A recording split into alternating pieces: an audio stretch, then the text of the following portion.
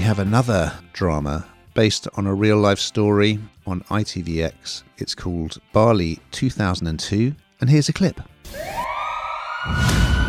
Major terrorist attack on the tourist island of Bali.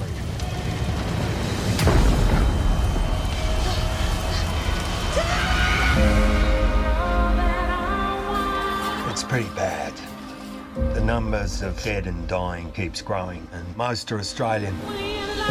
So this is a 4-part miniseries, and it's based on the events of October 2002, when there were 2 explosions in a tourist resort in Bali in Indonesia, which killed 202 people. An absolutely shocking terrorist atrocity, and it left more than 200 injured. So this series is retelling kind of the build up to the event itself, and very much the aftermath, the sort of the victims, the survivors, the hunt to find the people who'd done it. And so it's a big ensemble cast, as you can imagine, among whom is the brilliant Rachel Griffith of Muriel's Wedding fame. She plays a plastic surgeon. She's not in episode 1, which is the only one I've seen. So episode 1 is showing various people who are all going to be in this place, Kuta, in Bali, where there were 2 bombs, actually. One was in a place called Paddy's Bar, and then because everyone came out of the bar when the explosion went off, there was another one in a car outside, which killed lots more people shortly afterwards. So it's absolutely horrific. And they do recreate the scene, which is pretty well done, because you can imagine that's quite challenging to do.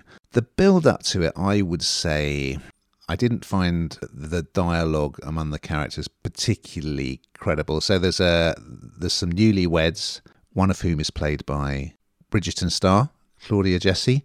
There's a couple of Australian sports stars. There's 2 female friends. So, as you can imagine, there's a lot of Aussies go to Bali, and so I think there was mostly Australians who were killed in this attack.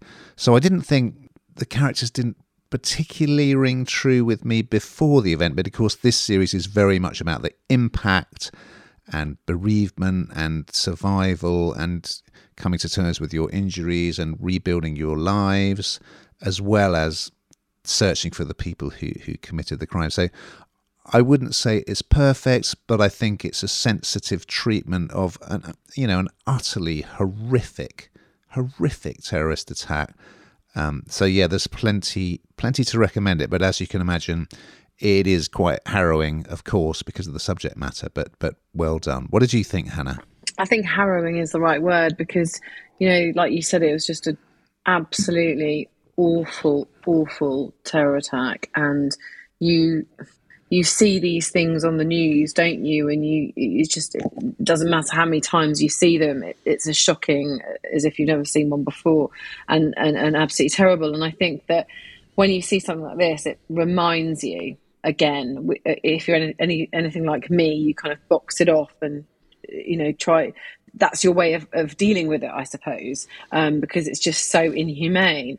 And they do use real footage intertwined in this drama, so I think that really, well, it is authentic, of course it is, it's the real stuff, but it kind of, I think it really adds to it. And for me, it's a harrowing view. I don't think there's any other way of saying it. It's just sad, devastating, and I think it certainly for me, it gives you lots of information, puts meat on the bones, I suppose, around the whole thing. But as I say, if you're somebody like me, I tend to put it in a box and lock it away, which probably a therapist would tell me is a very bad thing to do. But that's how I deal with things. And sometimes that's unlocking the box and looking at it. And I'm not sure that I particularly enjoy looking back at something so atrocious, if that makes sense.